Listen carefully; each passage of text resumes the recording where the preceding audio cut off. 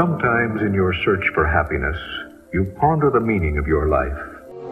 And what is the truth? You sift your memory for beginnings.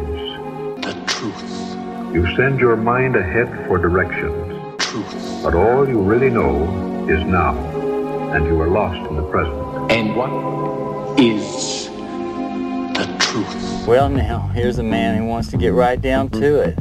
Kind of anxious to get to it, are you? Whatever.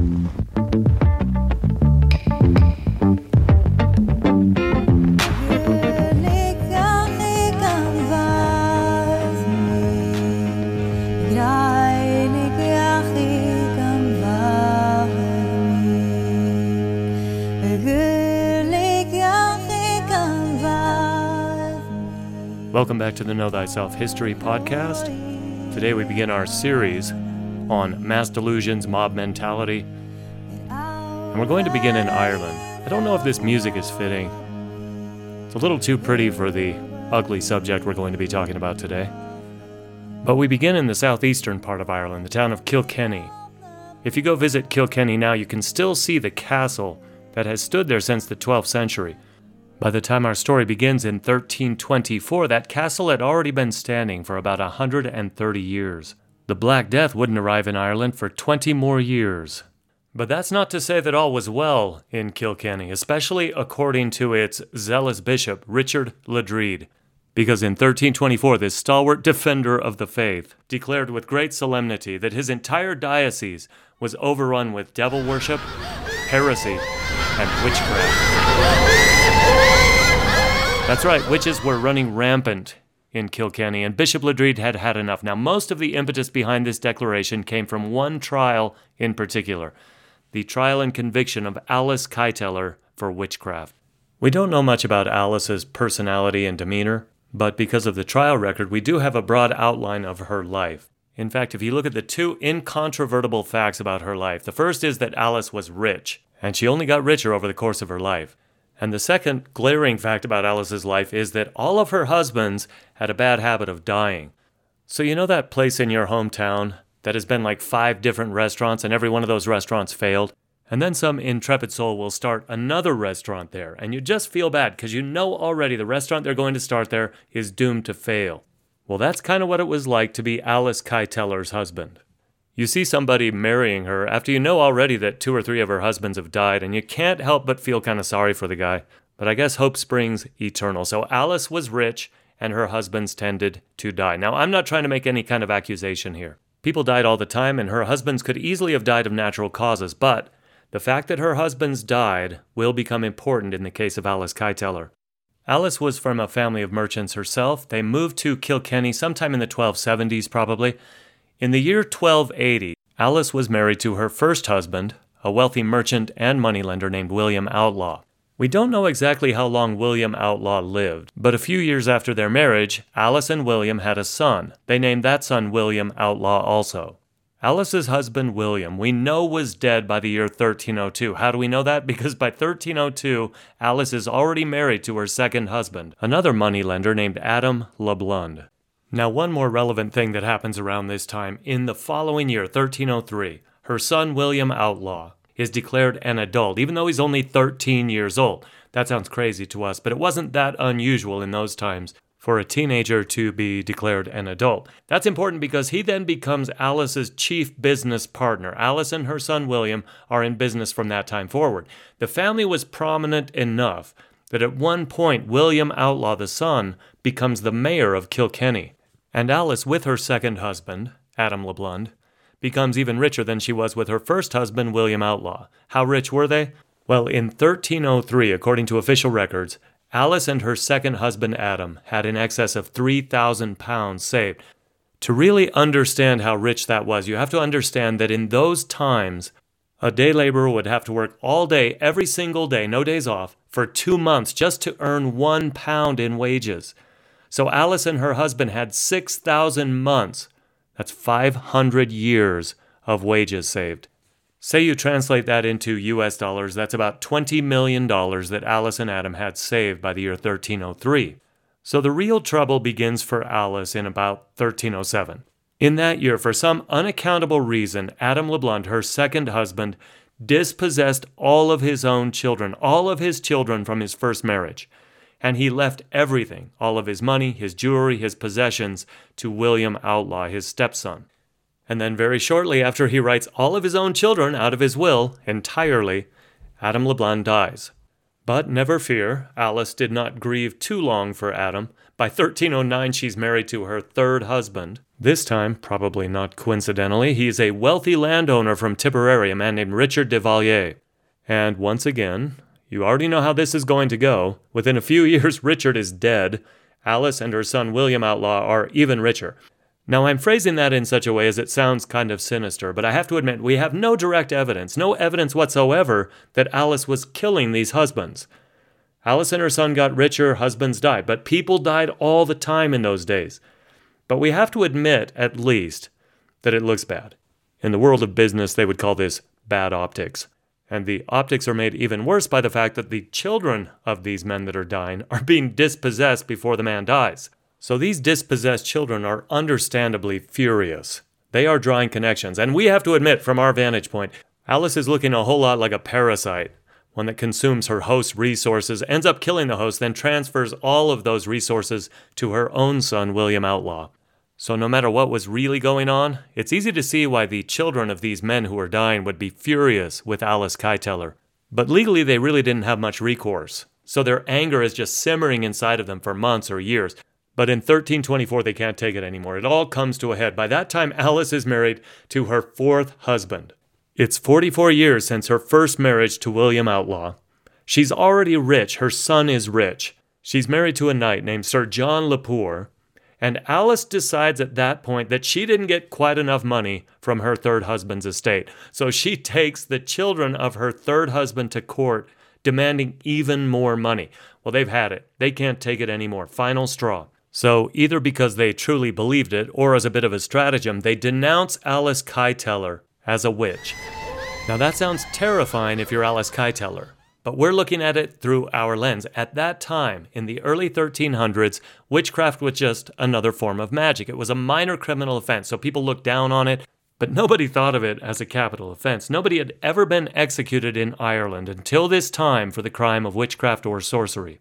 So the whole thing might have been a minor event, probably never would have come to our attention, would have been settled in the civic courts, especially when you consider Alyse's wealth and her connections, if it weren't for the single-minded zealotry of one man, the Bishop of Ossory, Richard Ledrede.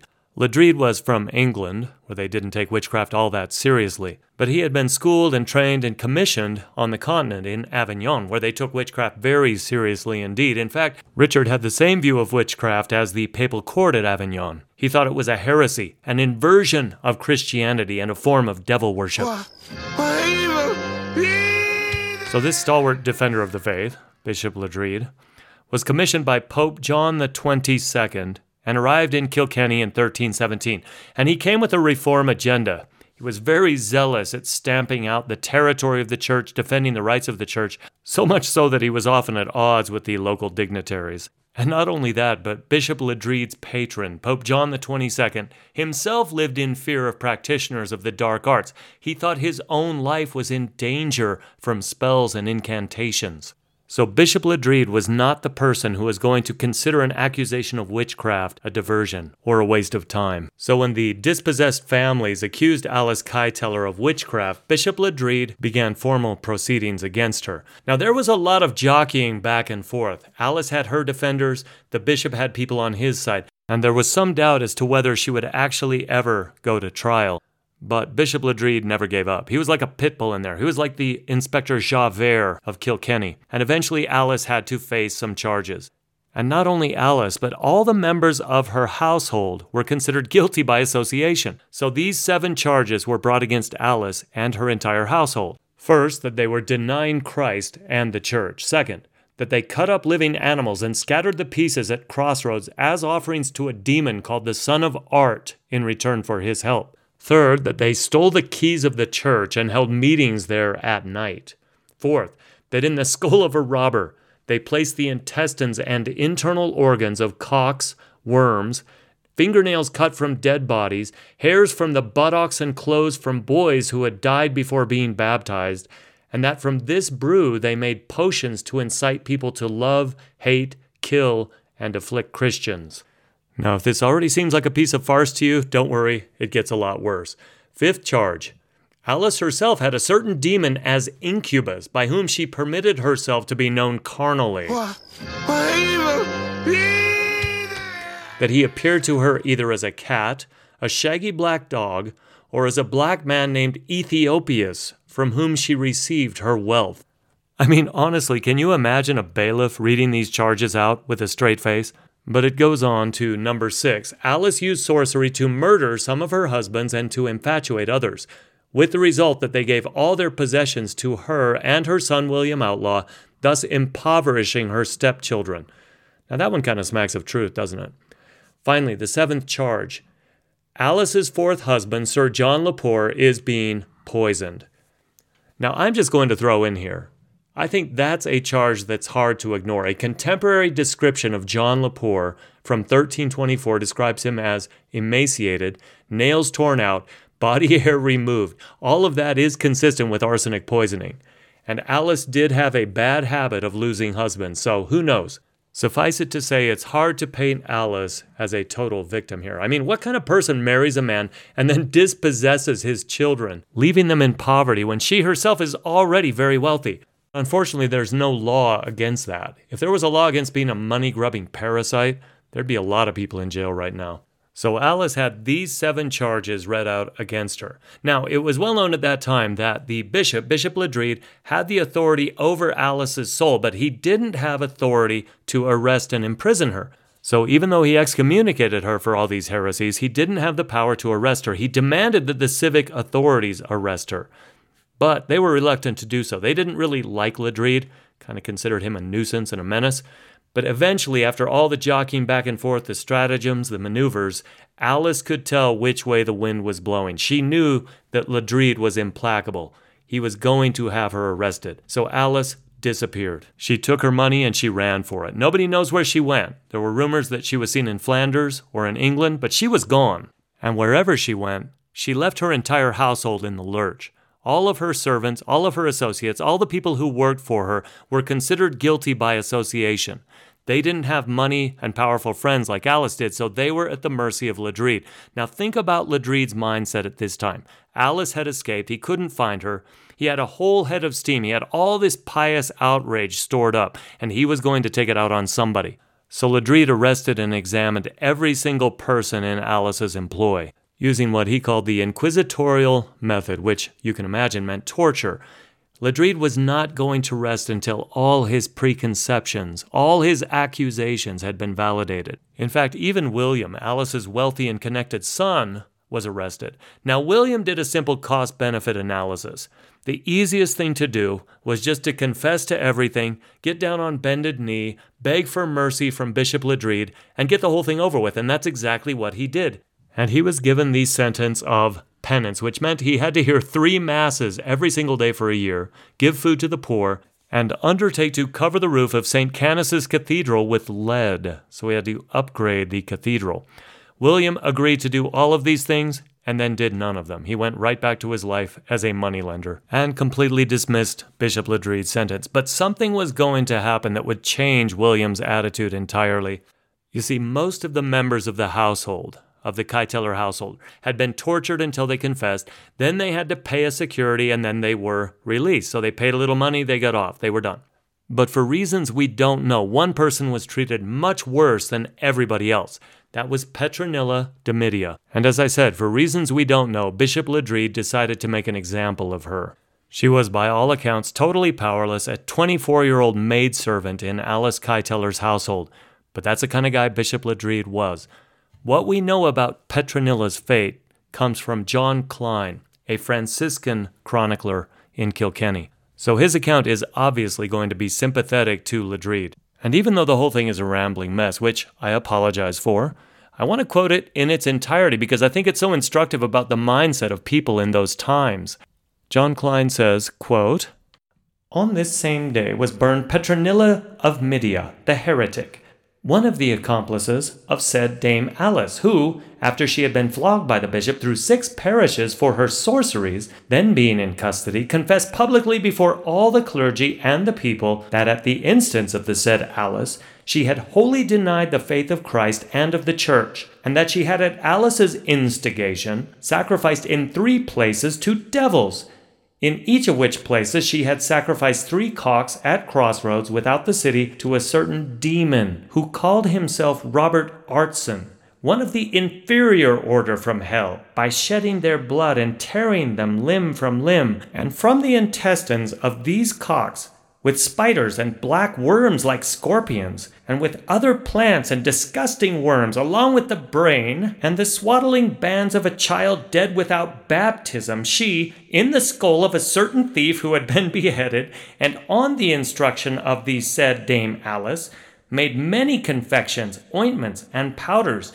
for the afflicting of the bodies of the faithful, for producing love and hatred, and for making the faces of certain women look like the faces of horned goats. Moreover, she confessed publicly that with her own eyes she was a witness when the said demon, in the form of 3 Ethiopians carrying 3 iron rods in their hands, appeared to her mistress Alyse in broad daylight, and while she was looking on, knew Alyse carnally. Amongst other things, she said that with her said mistress, she had made a sentence of excommunication against her own husband, with lighted wax candles and repeated expectorations, just as their rules required. And though she was indeed herself an adept in this accursed art of witchcraft, she said she was nothing in comparison with her mistress Dame Alyse, from whom she had learned all of these things and many more, and indeed in all the realm of the King of England there was none more adept or skilled in her art.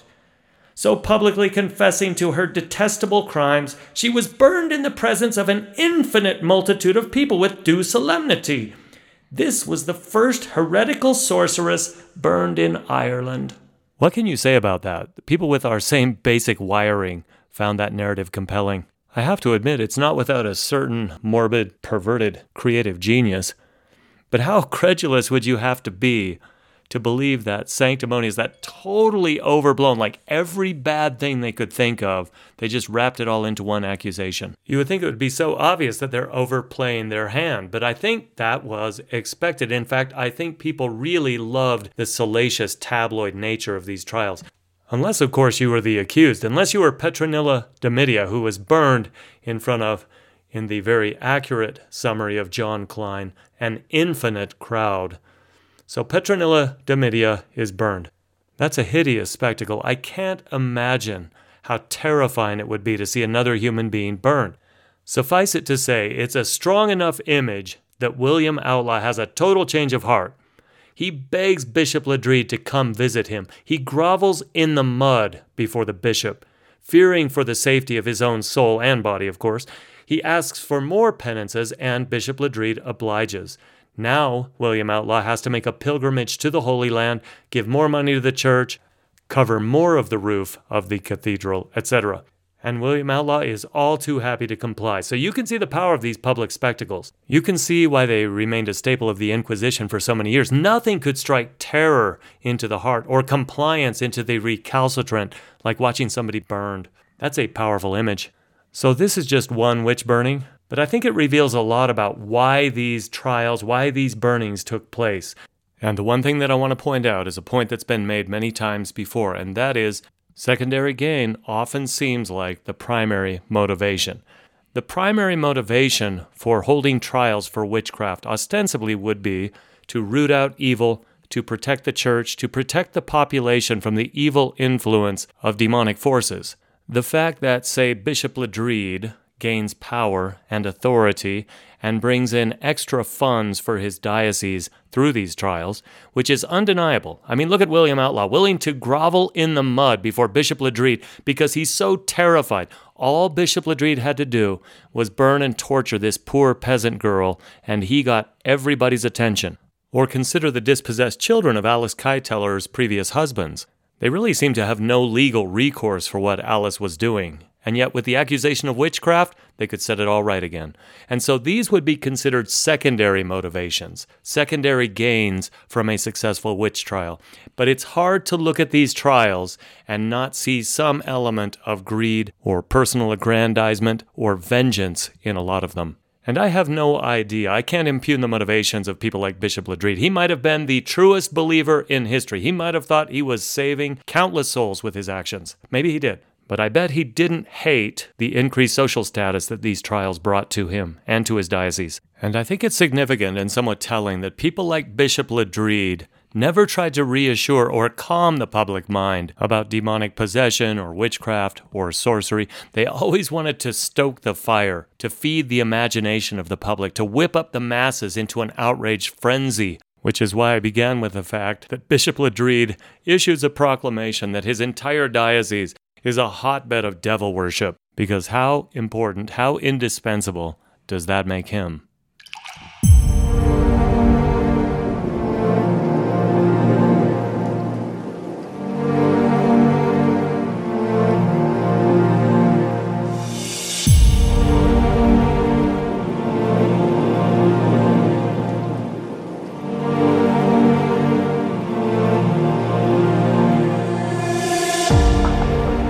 The burning at the stake of Petronilla de Midia was the first time a witch had ever been executed in Ireland, and yet people have pointed out that it had a lot in common with the witch burnings going on the continent at that time. Most people attribute that to the fact that the Bishop of Ossory, Richard Ledrede, came directly from Avignon. The continent in general, both France and especially Germany, had always been fertile ground for this whole mania to grow. So where did it begin in the first place? If you look at the medieval period, that's the period of time the Middle Ages began when Rome fell in 476, and that continued until the fall of Constantinople in 1453.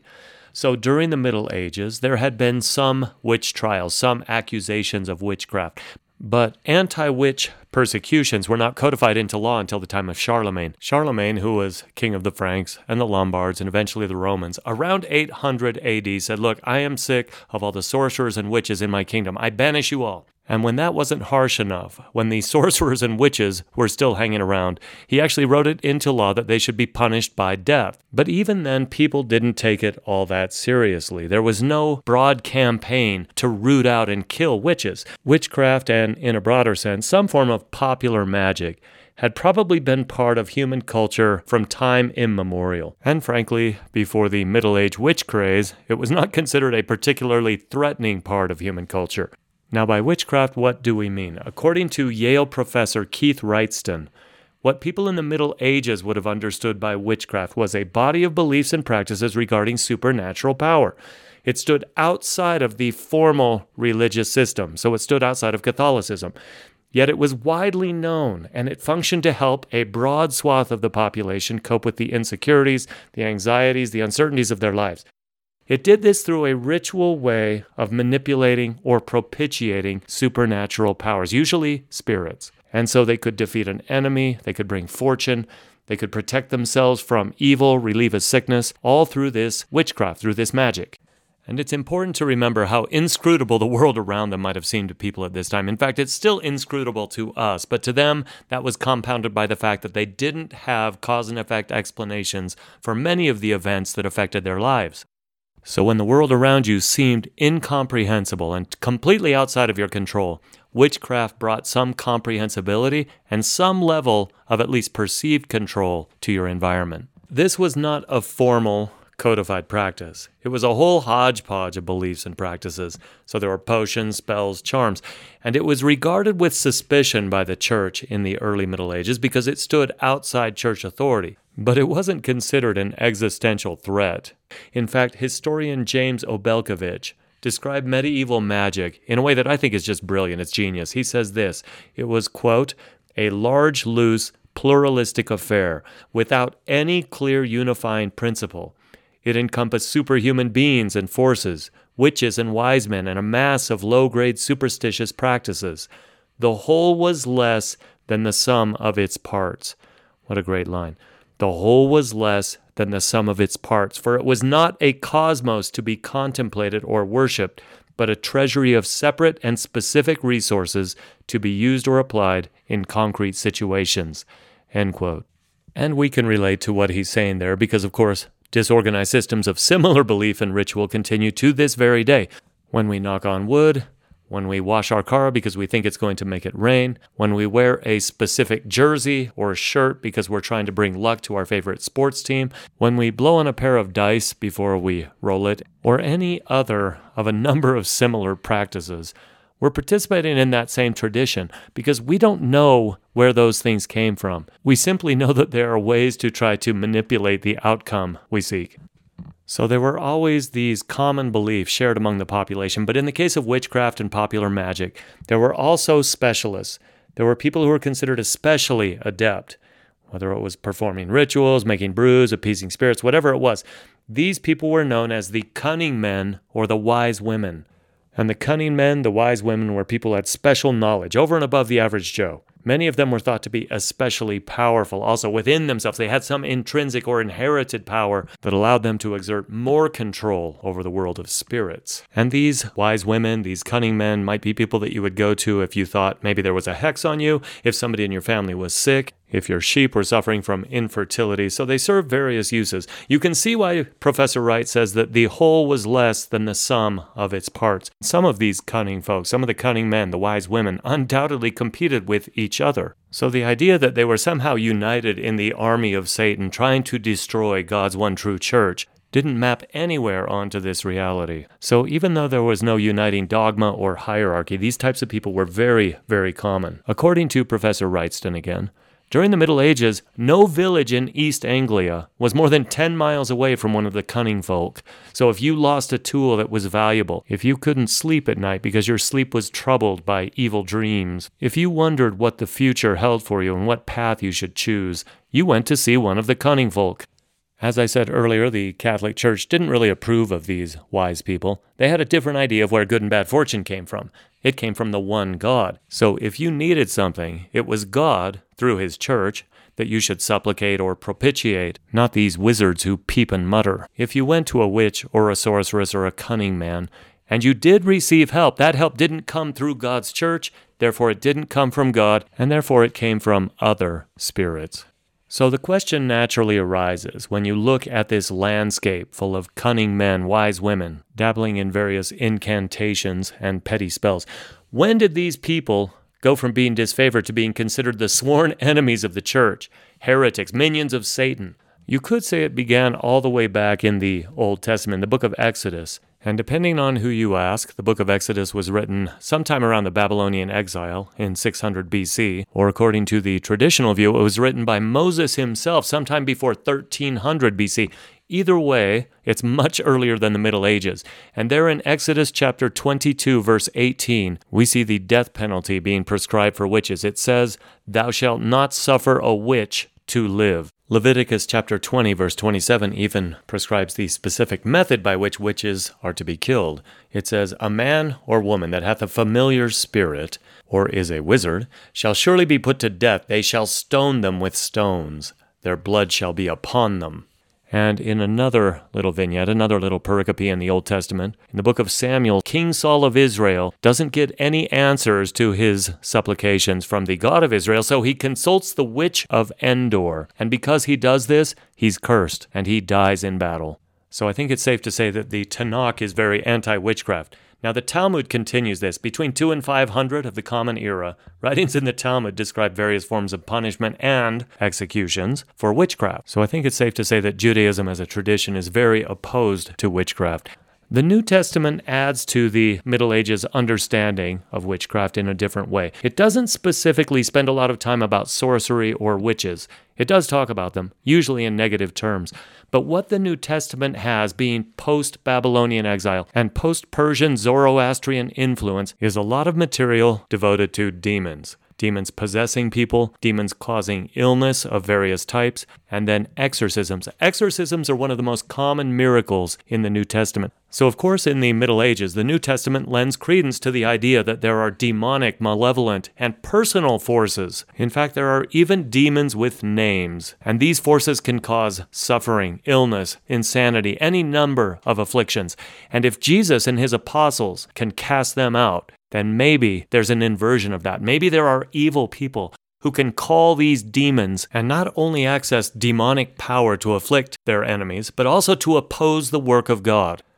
Now, I have to confess, I naturally tend to think of history as being a progression. It's one of my little superstitions, I guess. That humanity has progressed from a time of ignorance and reactivity toward this golden age of calm, detached reason. So I'm occasionally surprised when people in an earlier age are much more sane than people who came thousands of years after them. Case in point, we talked about the fact that Charlemagne, around the year 800 of the Common Era, codified into the laws of his kingdom death or deportation for any sorcerers or witches. But even with those laws, people in the early Middle Ages seemed to take a much more measured approach to witchcraft. Case in point, in 910, there's a writing called the Canon Episcopi. This is a medieval canon law text recorded by Reginald of Prum, and it describes some of the beliefs in the Kingdom of the Franks just before the beginning of the Holy Roman Empire. Reginald, writing in the year 910, condemns maleficium, which is using magic to hurt others.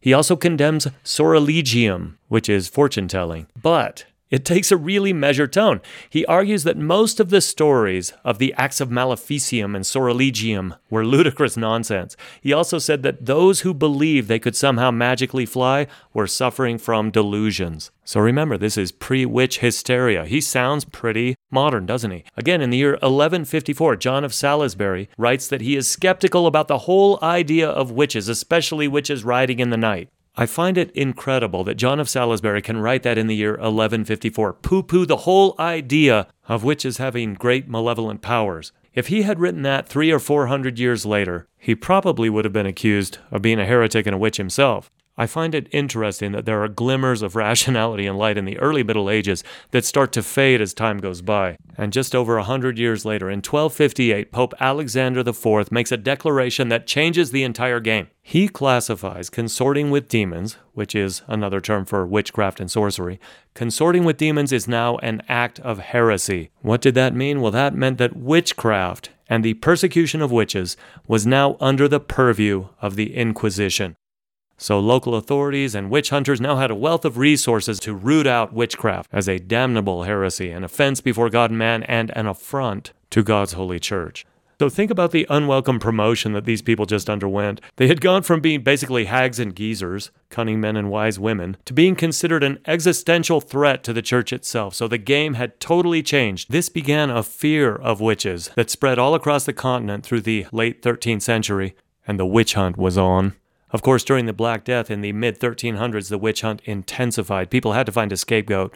We already talked about the way Jews were persecuted during the Black Death. Well, as you can imagine, witches didn't fare much better. You can't blame people for trying to figure out what was going on during the Black Death. Everybody was dying all around them. It certainly would have seemed demonic or diabolical.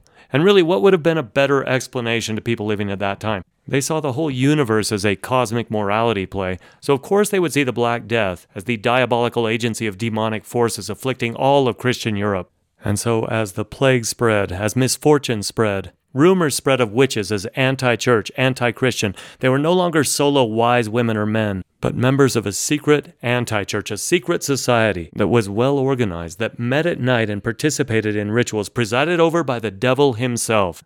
I wish I could identify the exact point of origin of this story of the Black Mass, but they were supposed to participate in these rituals, which were kind of an inversion, a perversion of the Catholic Mass. And I want to give you an idea of the popular impression of what happened at these rituals. And so I'm going to quote from the book Extraordinary Popular Delusions and the Madness of Crowds, written by Charles Mackay, still one of the best and funniest resources on this topic in the world. He has a chapter called The Witch Mania, and this is what he describes people of the Middle Ages thinking that witches did at their Black Sabbaths. He writes, quote, At intervals, according to the pleasure of Satan, there was a general meeting of all the demons and all the witches. This meeting was called the Sabbath, from its taking place on Saturday, or immediately after midnight on Fridays. These Sabbaths were sometimes held for one district, sometimes for another, and at least once a year as a general Sabbath of the fiends for the whole of Christendom. The devil generally chose a place where 4 roads met as a scene of this assembly, or if that was not convenient, the neighborhood of a lake. Upon this spot nothing would ever afterwards grow, as the hot feet of the demons rendered it barren forever. When orders had been issued for the meeting of the Sabbath, all the wizards and witches who failed to attend were lashed by demons with a rod made of serpents or scorpions, as a punishment for their want of punctuality. In France and England, the witches were supposed to ride uniformly upon broomsticks, but in Italy and Spain, the devil himself, in the shape of a goat, used to transport them on his back, which lengthened or shortened according to the number of witches. McKay then goes on to describe how people thought that witches and warlocks on their way to this Black Sabbath were not allowed to go through doors or windows. They had to exit through keyholes, and some inferior demon would take their place so that the neighbors weren't alarmed when so many people were missing all at the same time. He goes on to describe how the devil would take his seat at the head of the assembly. The devil was considered a goat with a face in the front and a face behind. People had to come pay their respects to the devil by kissing the face behind. All the witches were then examined to make sure there were no impostors. They all had to have what was called the witch's mark, a secret spot that was insensitive to pain. And lest you think I jest, people really did take this seriously. In fact, there was a whole profession of witch pricking. So during the times of the witch hunts, people would prick the witches. We'll talk about that in the next episode. But they would try to find the spot where the witch did not react to being stabbed with a needle. So after these solemn proceedings, they all began to dance furiously, and they would continue this violent dancing for an hour or two until they couldn't dance anymore. They were just too tired. At that point, when they were just totally exhausted, they'd all sit down and they'd have a testimonial. They'd all recount the evil deeds that they had done since their last meeting. And if those deeds were not malevolent enough, Satan would scourge them. He would whip them with scorpions or snakes until they were so bloody and in so much pain that they couldn't stand up and they couldn't sit down. Now, I know you think I'm making all this up, but this is really what people thought happened at the witches' Sabbath. So after they had confessed all of their evil deeds, after they'd been whipped if they weren't evil enough, it was time for the evening's entertainment. So the devil would whip out a trumpet or a bagpipe and start playing. And thousands of toads, I kid you not, thousands of toads would rise up out of the dirt as the devil played his bagpipe, and they would begin dancing around on their hind legs, much to the amusement and diversion of the watching crowd. Now, lest you think that these were just ordinary dancing toads, no, these were talking dancing toads, and they demanded that every witch and warlock in that assembly repay them for their fine performance by bringing them the flesh of children to the next Sabbath. So let's just review the vignette that has been presented to us. We have a goat playing the bagpipe. Now, what I don't know, what I think is very important that nobody addresses is this goat playing the bagpipe with his front face or his butt face? But putting that aside, we have a bunch of toads that have risen up out of the dirt, dancing for witches and warlocks and demanding that they bring the flesh of children to the next witches' Sabbath. Now, after these marvelous and terrifying scenes faded, the devil would stamp his foot, put down his bagpipe, and a big feast would ensue. And of course, the witches and warlocks would eat everything disgusting on the face of the earth. And then they would be compelled once again to dance for the devil. If the devil was really bored, he would force people to take off their clothes, and all the witches and warlocks would dance around naked. Their only clothing would be 2 cats, one suspended by a rope from their neck and another suspended by a rope from their waist. So the particular significance of this 2-cat ensemble, I could not say. The culmination of the evening usually involved the mockery of certain Catholic ordinances. So, for example, at the end of the night, if everybody was bored, the devil would snap his fingers, the toads would reappear, and all the witches and warlocks would baptize the toads with filthy water. As soon as the cock crew, everything would disappear, and of course the ground would be left scorched, and nothing would ever grow there again.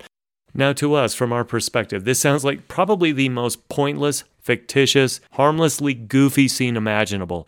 But I'm not kidding when I say that this scenario, this is the summary of a scene that held sway, that terrified the people of Europe for centuries during the Middle Ages. And I have to ask myself two questions. The first is, how could anybody believe this? I don't care if your parents, your priest, your bishop, everybody believed it. How could you believe this? Nobody ever saw any of these things happen anywhere. And yet, based on nothing, they were all convinced that this is exactly what happened.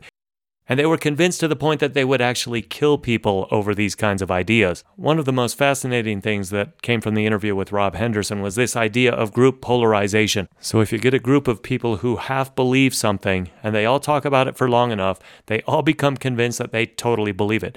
And that maybe could have happened here. You get a group of people, each of whom kind of maybe sort of thinks this could have happened, and when they get together and talk, they all become convinced that that is exactly what happens. But I'm getting a little off topic. I want to save a discussion for the mechanisms, the processes by which people come to believe what seem to us to be ridiculous things for another episode.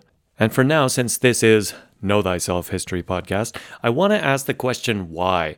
Why do so many societies, historically and presently, of course, participate in activities that have sometimes a very high cost, in the case of the witch hunts, the cost of human lives, and yet don't seem to offer any kind of commensurate benefit to explain why they're so prevalent?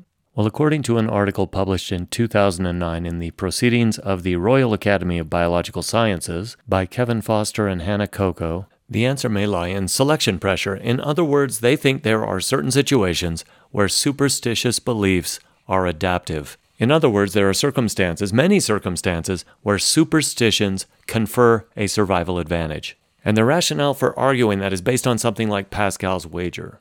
Probably all know what Pascal's wager is. It's the famous thought experiment by Blaise Pascal, which really boils down to kind of a cost-benefit analysis. He said basically, if there is a God and you don't believe in him, then the cost is going to be infinitely huge. You'll miss out on heaven, possibly be sent to hell, so he was basing this on a Christian model. But he said, look, if there is no God, and yet you act as if you believe in one, what is the cost of that? The cost is very, very small. So when you compare the two, it makes much more sense. It's far more rational to believe in God. The opportunity cost is tiny if you're wrong, and yet the benefits are potentially infinite. So Pascal's wager, of course, is flawless in its logic if there's only one God, if there's only one Catholic Church. We have to admit that the logic breaks down just a little bit when there are thousands of gods in the equation. Well, in much the same way, according to Foster and Coco, I'll just quote what they say. Natural selection can favor strategies that lead to frequent errors in assessment as long as the occasional correct response carries a large fitness benefit. And they go through all kinds of complicated mathematics to establish this. But essentially what it amounts to is you can be wrong a lot of the time when you assign cause and effect. And in a lot of cases, the worst thing that will result is that you'll waste a little bit of time and effort. But the times that you're right in assigning cause and effect, you can have a tremendous benefit. You can figure out the world, how things work. And knowing how things work confers a profound survival advantage upon you. And what is superstition except those attempts to assign cause and effect that didn't quite work out, that we no longer consider valid? So in this great human endeavor to assign cause and effect, to figure out how things work so that we can control our environment, there's going to be some casualties. Those casualties are called superstitions. And the cost of coming up with and even maintaining a few superstitions is far less than the benefit of actually knowing how to successfully manipulate your environment. So that's in a nutshell what their argument is. It doesn't explain the mechanisms by which we attempt to assign cause and effect. It doesn't explain how we come to believe one thing and reject another. But at the same time, I find it pretty compelling. Our tendency to try to assign cause and effect is going to lead to these great triumphs of knowledge, but it's also going to lead to some pretty silly superstitions. This has been Know Thyself History Podcast. Thank you for listening. The topic of witchcraft and witch hunts is just too vast. It's extensive. It's like trying to talk about war. How are you going to possibly narrow that down? I'm going to talk about 2 more episodes in the history of witchcraft. One is going to be the book and its effects called The Hammer of Witches. And the other episode is going to be an honorary member of the worst human beings to ever walk the face of the planet, the Witch Hunter General, Matthew Hopkins.